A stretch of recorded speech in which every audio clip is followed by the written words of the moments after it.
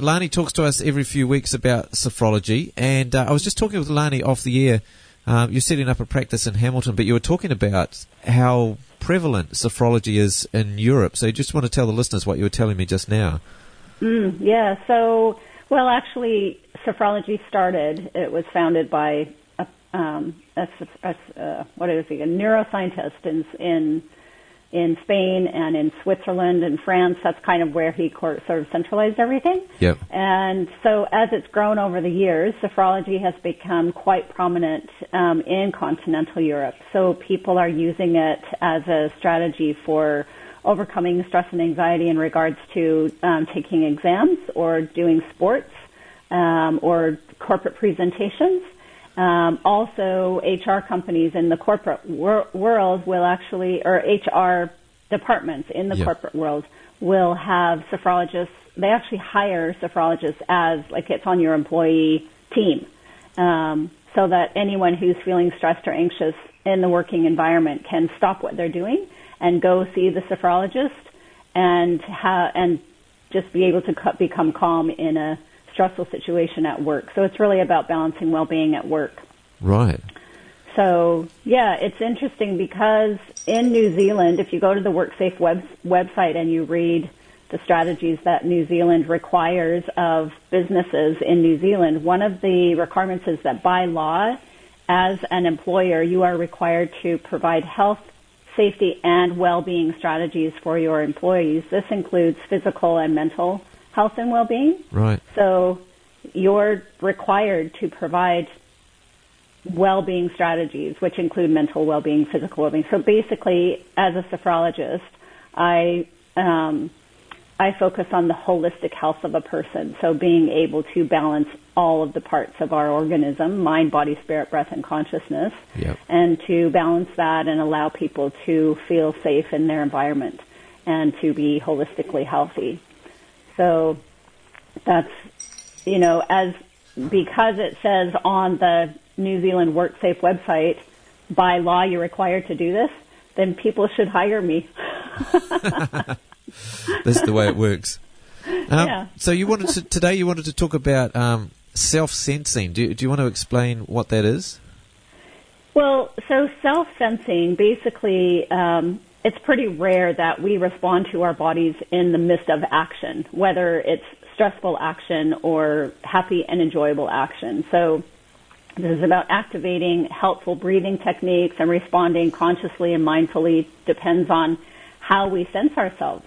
And learning this technique requires a really massive understanding of the senses, both in the inner and the outer world. So this means paying attention in two directions. So outwardly towards any conditions that are happening in our outer world, because we have our senses, so we experience life through our senses, our sight, sound, smell, taste, and touch, right? Yeah. So inwardly, we experience the life and the world through our thoughts, our emotions, and the physical sensations that exist in our bodies. So self-sensing is about connecting with the inner and the outer world and being able to consciously identify in the moment what the body's physically feeling so that we can then respond in an appropriate way.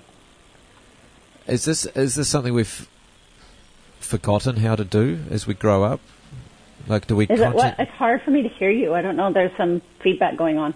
Okay. I don't know what it is. It will have stopped now. I need to get a better microphone. It's you're listening on a different microphone than the one that you can see on the Zoom. I was going to say, is this something that we forget as we grow up, or we learn not to do, or we learn to suppress or ignore?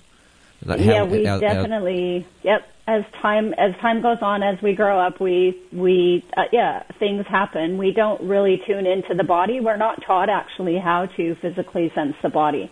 It's happening more, in our modern era and the way people are raising their children and speaking to their children. Yeah. It's actually becoming more of a thing. So, like when we were growing up, our parents didn't. When something was happening and we were falling out of control or something was chaotic in the moment, our parents didn't say to us, breathe, just breathe, calm down, and then let's talk about it, right? That wasn't my experience growing up. Also wasn't my experience when I was raising my children. However, now we live in a world where people are more aware of things like that. And so my grandchildren are now being told to breathe, calm down, and then let's talk about whatever's going on. And so when you breathe, when you create that breathing strategy, you're basically pausing. You're putting in brackets what's going on, and you can actually identify what's happening in your body. And then you're able to self-sense and identify the reaction to whatever you saw or heard outside and how your body feels with that. So, like as an example, you might smell the aroma of your neighbor baking pizza in the pizza oven, for example. Yep.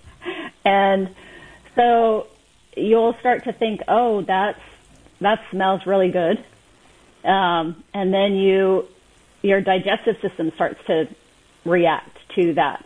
So, and then also you might have a connection to, oh, I remember the last time I had pizza, I was with my friends. And then depending on how that experience was, whether it was stressful or happy, will depend on how your body responds to the smell of pizza in the air. Does that make sense? Yeah, yeah. So if perhaps for some reason pizza was associated with something bad, some bad experience, it's pretty rare, but that could happen. You might not ever want to eat pizza. Well, in that moment, while you might be doing something totally different in your house, and the neighbor's making pizza, and all of a sudden you start to feel stressed because you had a bad experience with pizza. Or you had a bad experience, or that was, you might have been like with a group of friends who were eating pizza. You were all eating pizza together, and then something happened, which caused you then to become stressed. And so your body will move back into that stressful situation. So when you can sense what's going on and identify, how did I go from what was just happening in my life to now I feel stressed because I'm thinking about this stressful moment. Because you can identify that, you can calm yourself down by going back into that breathing strategy. You're actually self-sensing. You're identifying, oh, I smelled this pizza, or I smelled the pizza, then I started feeling this, and so now I'm going to relax my body, be in tune with my autonomic nervous system, and go back into a more present space. I was thinking that maybe I'd chosen something slightly silly there to pursue with the pizza thing, but I guess people can have reactions to all sorts of things that you might not expect just because of an association. Exactly. So, because we experience life through our senses, right? And then we determine our behaviors are based on those memories. And our brains and our limbic system are set up so that we are connected to the memories that are associated with the things that we sense. Those outer senses are connected to the inner senses of our limbic system that's created within the body. So what, if you're starting with someone from scratch and they need to get into self-sensing, where do you start? So we actually start with, we start with meditations in Sophrology. So I'll actually help people identify how they connect with their senses. So in a meditation, I would recall, think of something, a smell that you're really familiar with, and how does your body physically respond to that scent? And so we're doing this in a meditative strategy. So prior to getting into the creative visualization, we've already done a body scan, and we've done some balanced breathing strategies. And then we start working with the senses in meditation. So how does your body physically feel when you smell, see, hear, touch, or taste something? And because it's amazing how you can recall those memories. Like if I say to you, choose something that you really enjoy eating and that you wish you were eating it right now, your mouth will start to salivate. Yeah. Because now you're thinking about food and eating food, and the first thing that needs to happen when you're eating food is your mouth has to salivate in order to process the food.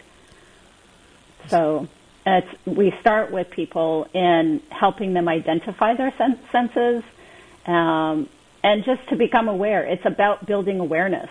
Again, conscious awareness. We don't, it's pretty rare, like I said, that we exist in a conscious space where in the midst of action, we can identify how we're responding to the situation through our senses. We can do it, but we don't do it. We don't, because we're just not aware. Yeah. So you've personally gone through the kind of a journey with this. Are you able to do that now if you're in a stressful situation? Can you remind yourself, or is sometimes a situation so stressful that it's still a challenge?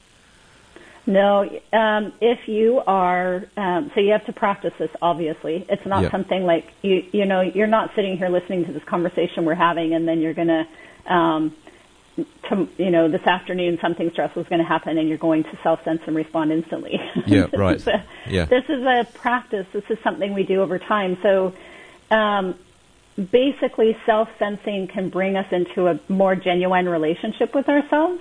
To identify what our real needs are. So then we're actually able to respond to the inner and outer circumstances of our lives, which has a direct impact on our nervous system. So we're able to establish harmonious function within the 11 systems of the body.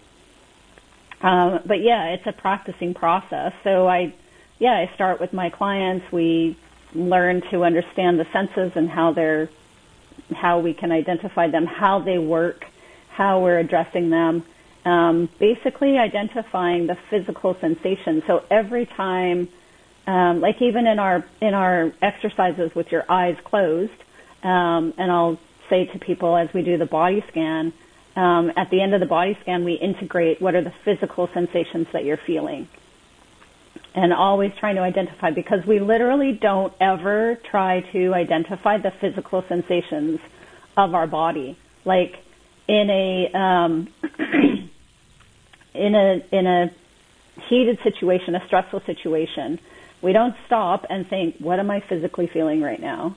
And what do I need to do in order to make the best decision in the next thing I do, right? And also in a happy moment, we don't sense the physical sensation. Like yesterday, I watched Asa play soccer, and we don't, he scored 5 goals, but in the moment, it's like, yay, that was really great and fantastic, but how does my body feel right now? And how, what's the sensation that Asa was feeling in the moment after what did his body physically feel in that moment? So we're talking, folks, we're talking about the Roosters who won their warm-up, or their season warm-up game 7-4, and yes, Asa got most of the goals. Yes. Yeah. Yes, but that's the thing is we don't, and I'm a sophrologist and I can't recall, in that moment, like I can recall that I was smiling and I was happy, with each goal, but how did I physically feel? Like what were the physical sensations? What kind of stimulation was I feeling in my body? Can you say now? Yeah, there was the exhilaration. It was you become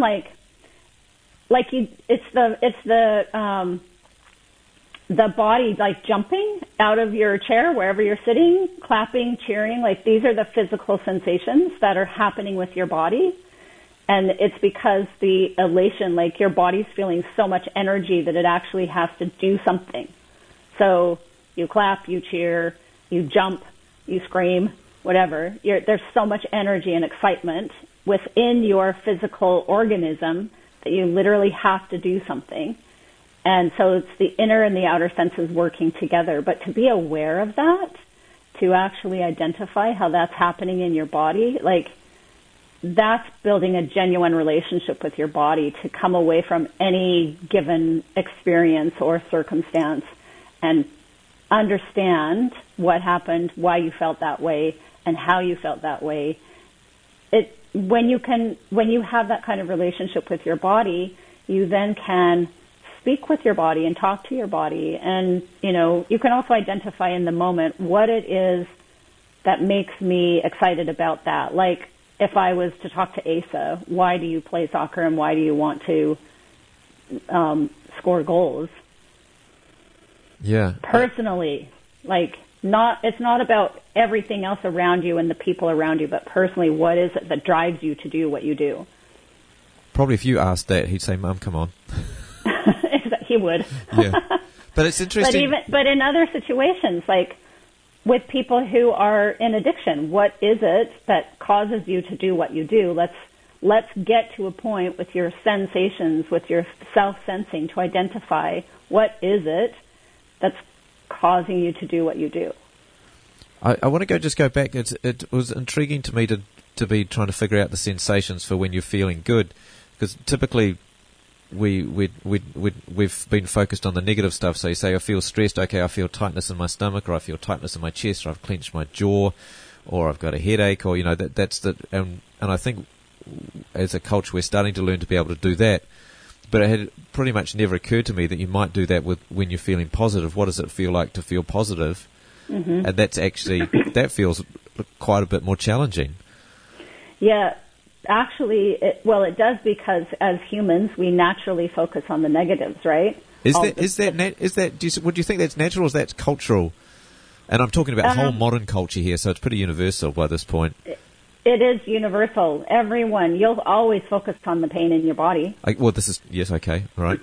You'll always focus on the pain and discomfort. So one of the things that we teach also is toggling between pain and discomfort. So it's not about completely ignoring it and saying, I'm not going to think about that pain. It's toggling between. So you have pain and discomfort somewhere in your body. So identify it, recognize that it's there.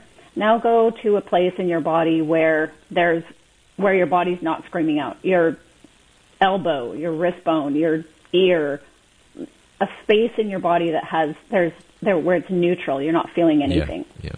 And then you toggle back and forth between the two, and eventually the pain that you're sensing calms down, because now your body is working. All the systems are working together to calm and relax that painful part of your body. So that's how we can work between the two. But as far as noticing the physical sensation of love, compassion, kindness, happiness, curiosity, you actually will be able to sense that within the whole of your body. So as in the excitement of watching my son score a goal, I jump, I clap, I cheer, I use my entire body because I'm so joyous and happy that just happened. And so it's not like there's one small little part of my body that's celebrating. All the systems of my body are excited. So I'm jumping and through. My knee is celebrating. Yeah, that would be weird. Exactly. Yeah. So actually, what's happening when you are feeling positive emotions is that your whole body is feeling that together. So the whole holistic being of you is feeling all of that. So being able to identify that physical sensation of your whole body harmonized and in tune, and recognizing what that means, as opposed to, I'm feeling fearful, and so my chest is tight and my gut has pain in it, or the spasmodic emotion that you might feel with grief and sobbing. When you're sobbing and crying, when you're really, really sad and you're sobbing, you're like sobbing and your chest is spasmodic and your breathing is unnatural, is just really out of balance, right? But that's easy to notice because it's happening in only one place of your body, not the whole body all at one time. I guess we use, for positive stuff, sometimes we use phrases like the warm fuzzies is one that I've heard. Mm-hmm. So it's less specific, but yeah. Well, because you're feeling warmth all over your body, and the fuzzies would be the goosebumps people get sometimes. Yeah. It's everything standing up. It's this energy that's within you that comes out, and has to somehow reveal itself in the outward experience. It's funny, isn't it? Where does the energy come from? Like in a physical sense, like we know it's coming from the emotion, but actually, where did it come from? Well, literally. your brain is composed of 100 billion neurons, right? Yep. And then each of those 100 billion neurons reaches out to the extremities of the body, and there's 10,000 more neurons that are associated with all the systems of your body, your organs, your muscles, your glands, everything that's happening in your body. So the main function of these neurons is to connect all the distant parts so that you function as a whole. So like if you think of how technology is set up with your radio station, all the different parts and all the different wires, and they all come together to broadcast sound for you. And that's what's happening within the body. The brain is correlating the messages, and the messages are coming into us from our outer senses and our inner senses. The brain is correlating the messages and then sending them through the information highway of the body, the nervous system and the endocrine system. And so those messages are flowing through your body. So it's actually coming to you from your inner and outer senses. That's where you're receiving the first spark. So when we have, if we go back to the positive sensation all over our body, it's our brain is sending signals or everywhere to our skin, I guess, to have a certain reaction. Yeah, it's your nervous system. Your nervous system is then speaking too, because the neurons are on the ends of your nerves, right? Yeah. And so it comes out, and you have that peripheral nervous system, all those nerves that are right close to your skin. And so, then you'll get those tingling sensations, or the warmth will come because the blood starts to flow more freely and more readily when you're happy and you're feeling comfortable. So sorry, go ahead. Oh, so when you're happy and comfortable, your whole body's relaxed, right? So all of the functions of your body, all the systems of your body are now functioning harmoniously, and so you feel joy and warm. So we always talk about the mind-body connection, and there's an awareness now that we've kind of our culture separates mind from body. And when I guess you look at the human body, you think, well, there's just the neck between the two. It's kind of a skinny thing. But I know I've seen diagrams you've done of the nerves that come down from the brain to the rest of the body, and that's actually, if you're looking for dimensionally even, like it's quite a big thing. It's a big connection, isn't it, to the brain, from the brain to the body? Exactly, yes. Because you've got the brain can't function without the nervous system. The nervous system can't function without the brain. Like, that's just all the systems of the body. There's 11 systems of the body. They're all interrelated. They're all interdependent. One doesn't function without the other. And so the goal is to create that relationship with your body, to recognize how your senses work, and how those messages are flowing in your body. And it does all starts with that breathing. When you can calm the body through breathing strategies, you're actually calming. I think the one nerve that you're referring to is the vagus nerve, which does connect to the brain. It comes down. It looks like an upside-down tree branch in your body. So it comes down, and then all these tentacles that are coming out through and touching all of your organs. That is associated with what we call the autonomic nervous system. And when you can calm the autonomic nervous system, then you're able, and you do that through your breathing, and then you're able to have a clear mind and be able to identify what's the next thought or strategy that I should approach. So especially for guys in my generation growing up, and even more so older generations of men, we've kind of wanted to disconnect ourselves, the physical sensations, from what's going on inside the head. It sounds like a challenge with a thing like the vagus nerve. We've kind of achieved it, but that's also, that leads to, have we achieved it? Well, what, to disconnect? Yeah. Absolutely. That's why. So what happens to the signals? What happens to the signals? Do they just not go anymore, or? They actually freeze up. So then we have fibromyalgia and chronic fatigue, and because the nervous system starts to shut down, starts to freeze up. So you are continuously in freeze mode, right? We talk about fight, flight, or freeze. Yeah. And so when you disconnect from your nervous system and try to block out whatever trauma has happened, you actually end up with a dysfunction of the nervous system, an autoimmune disorder. Your body shuts down in certain areas because it's actually fighting off whatever you've created the stress towards. So I talk about, I'm picking on men here, but the reality is if we look at chronic illness is across the board in our culture now, and that's what you're talking about, isn't it? Yep. Yeah. And it's because whatever has happened outwardly did not balance with what was going on inwardly. And so there's a complete freeze of it. And so, for example, fibromyalgia is a dysfunction of the nervous system. It's not an autoimmune disorder of the nervous system. And it's because something is not right. Something's happening to you in your outer world that doesn't fit well with your inner world. And so there's a trauma there. There's some sort of trauma is going on, and your nervous system shuts down in order for you to protect yourself. So, folks, we're talking to Lani Puriri about sophrology, and we're talking about chronic illness. What you're talking about is let's be a little controversial here, is not what we're told when we go to the doctor necessarily. Well, yeah. It more so it is now.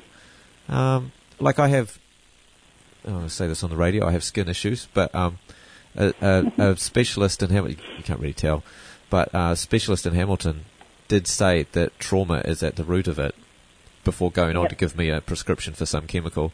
So, nope. but it was a first. I thought it was a first to actually say that.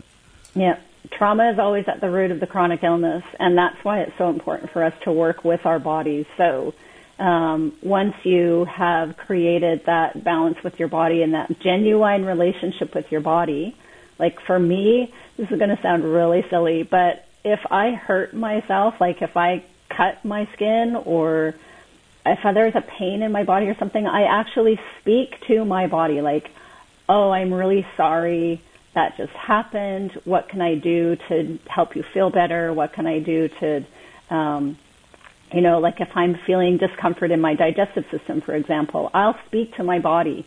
What should we eat that will help us feel better? I've just cut my skin. What should I put on you in order to help you heal?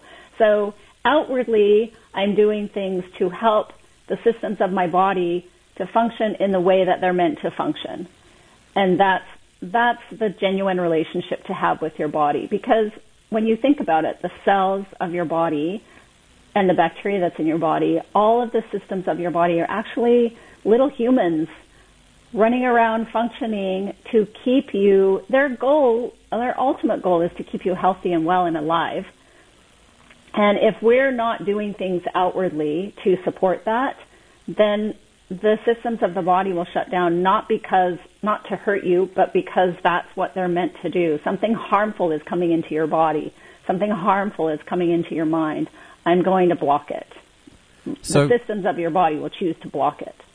So what sort of answers do you get when you ask your body a question like that? Obviously, you're not going to hear a verbal answer or probably not even words in your head, perhaps, but somehow your body will hint an answer, will it?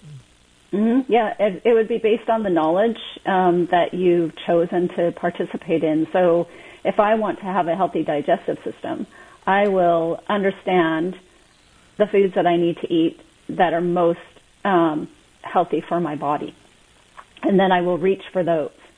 Even in moments of sadness or frustration, I'll be talking to my body. What do you need right now so that this, whatever it is, does not affect me in a negative way, like creating an illness or a pain or discomfort. Like, for example, this is something I didn't know before I started studying sophrology, but grief is actually associated with the lungs, the respiratory system, and the abdomen, the lower abdomen. And so a few years back, I suffered the loss of my parents and my sister within 3 months' time. Yeah. And I was swimming in grief. I was overcome with grief. And as a result, I had a respiratory illness for 10 weeks. about 3 months later after their passing, and my lungs and my respiratory system were very weak. My stomach was really weak. So I ended up with a respiratory illness and then digestive issues. And had I known at the time, I would have been able to handle my grief much better. What would you do different with your grief?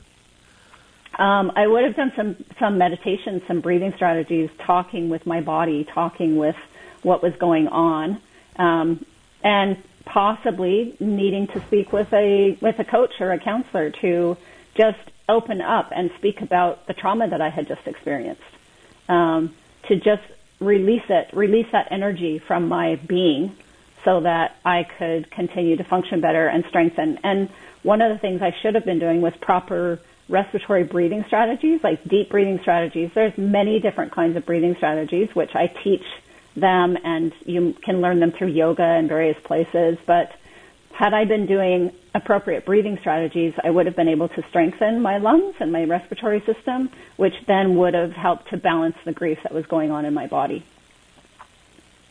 So I was asking before about how does the body tell you what it needs, and I was just thinking, like, we often know the example of animals, that an animal will know it's not well and it'll know to eat some particular plant or something like that. So it's getting a signal from somewhere. It's not nutting it out like a human being saying, "Oh, the research says this, and I should do this, so I'll do this." Yeah, it just knows what to eat. Well, the body is getting the signals, but outwardly we fight it. So we might, some people might use substances to calm themselves down. Which then creates higher levels of dopamine in your body. So then now the body is receiving artificial strategies to develop dopamine, so then the body stops developing dopamine. So your body will speak to you through, like, when you're eating something you shouldn't be eating, your body is actually feeling sick, or when you're feeling tired and your body is trying really hard to tell you it's time to sleep, and you're like, no, I need to work right now, and you force yourself to stay awake, and then your body responds the next day to a lack of sleep. So when you shouldn't be sleeping, when you should be sleeping instead of working. You do know that, and when you're eating something that makes you feel sick and not so great. The morning after a hangover that probably wasn't a good idea to drink as much as you drank last night. Like, these things. But it's about working with the body, having that genuine relationship with the body. Like having a relationship with a person. Like, when you've offset your partner. Yeah. And what to do to help your partner feel better, and how to work with your partner so that the two of you can create harmony again. It's the same with the body. When you've done something to the body that has not been helpful. Your body's telling you. It's just about listening to those. It's the physical stimulation that you're feeling, the physical sensation. So, Lani, what can you give as at least one concept as a takeaway for people if they sort of want to get on this journey? One thing that they could remember that they could be doing. You know what? We're always going to go back to breathing. Yeah. And it kind of frustrates people now because it's becoming so trendy that, when somebody's feeling a certain way, they'll be like, and you say to them, just breathe. They're like, no, I don't want to breathe. I'm like angry right now. Just leave me alone. It's like saying to someone, smile, when they don't want to smile. Yeah. But honestly, balanced breathing. So just stop, just pause for a moment and just breathe. Like in conversations with someone's talking to you and they're saying something that you don't really appreciate what they're saying. Are you sitting there thinking, what am I going to say next to them that's going, so I can defend myself? Or are you sitting there doing some breathing, getting in tune with yourself, then realizing, do I need to say anything? Or can I just say thank you? Or can I just stay quiet and say nothing? Sometimes saying nothing is better than saying something is the best thing to do. Yeah. So the default is always pause and breathe, just to be in tune with your physical sensations. So there's 3 kinds of breathing. There's balanced breathing, cleansing breathing, and an energizing breath. So balanced breathing is just becoming in tune. Inhale and exhale is balance. Your cleansing breath is when your exhale is bigger, so you're letting out a sigh. So you might sigh when you feel physically or emotionally overloaded. And energizing breath actually is a yawn. A yawn is meant to be creating a stronger inhale for you so you can energize your body and create more energy for yourself. Okay. Didn't know that. Yeah. So we default to breathing. We always default to breathing. That's the first thing we do because breathing clears the mind and allows you to think, what's the next thing I should do?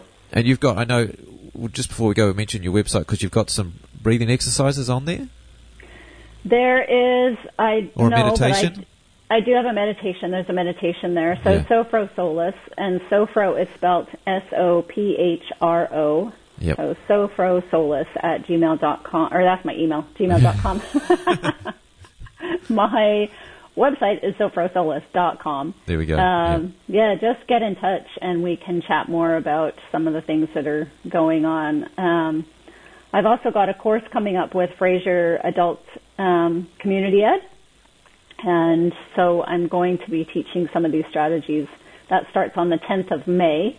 And it's an online course, actually. So, I was about to ask where it was. Okay. Yeah, we're going to do it online, and it's on Tuesday evenings.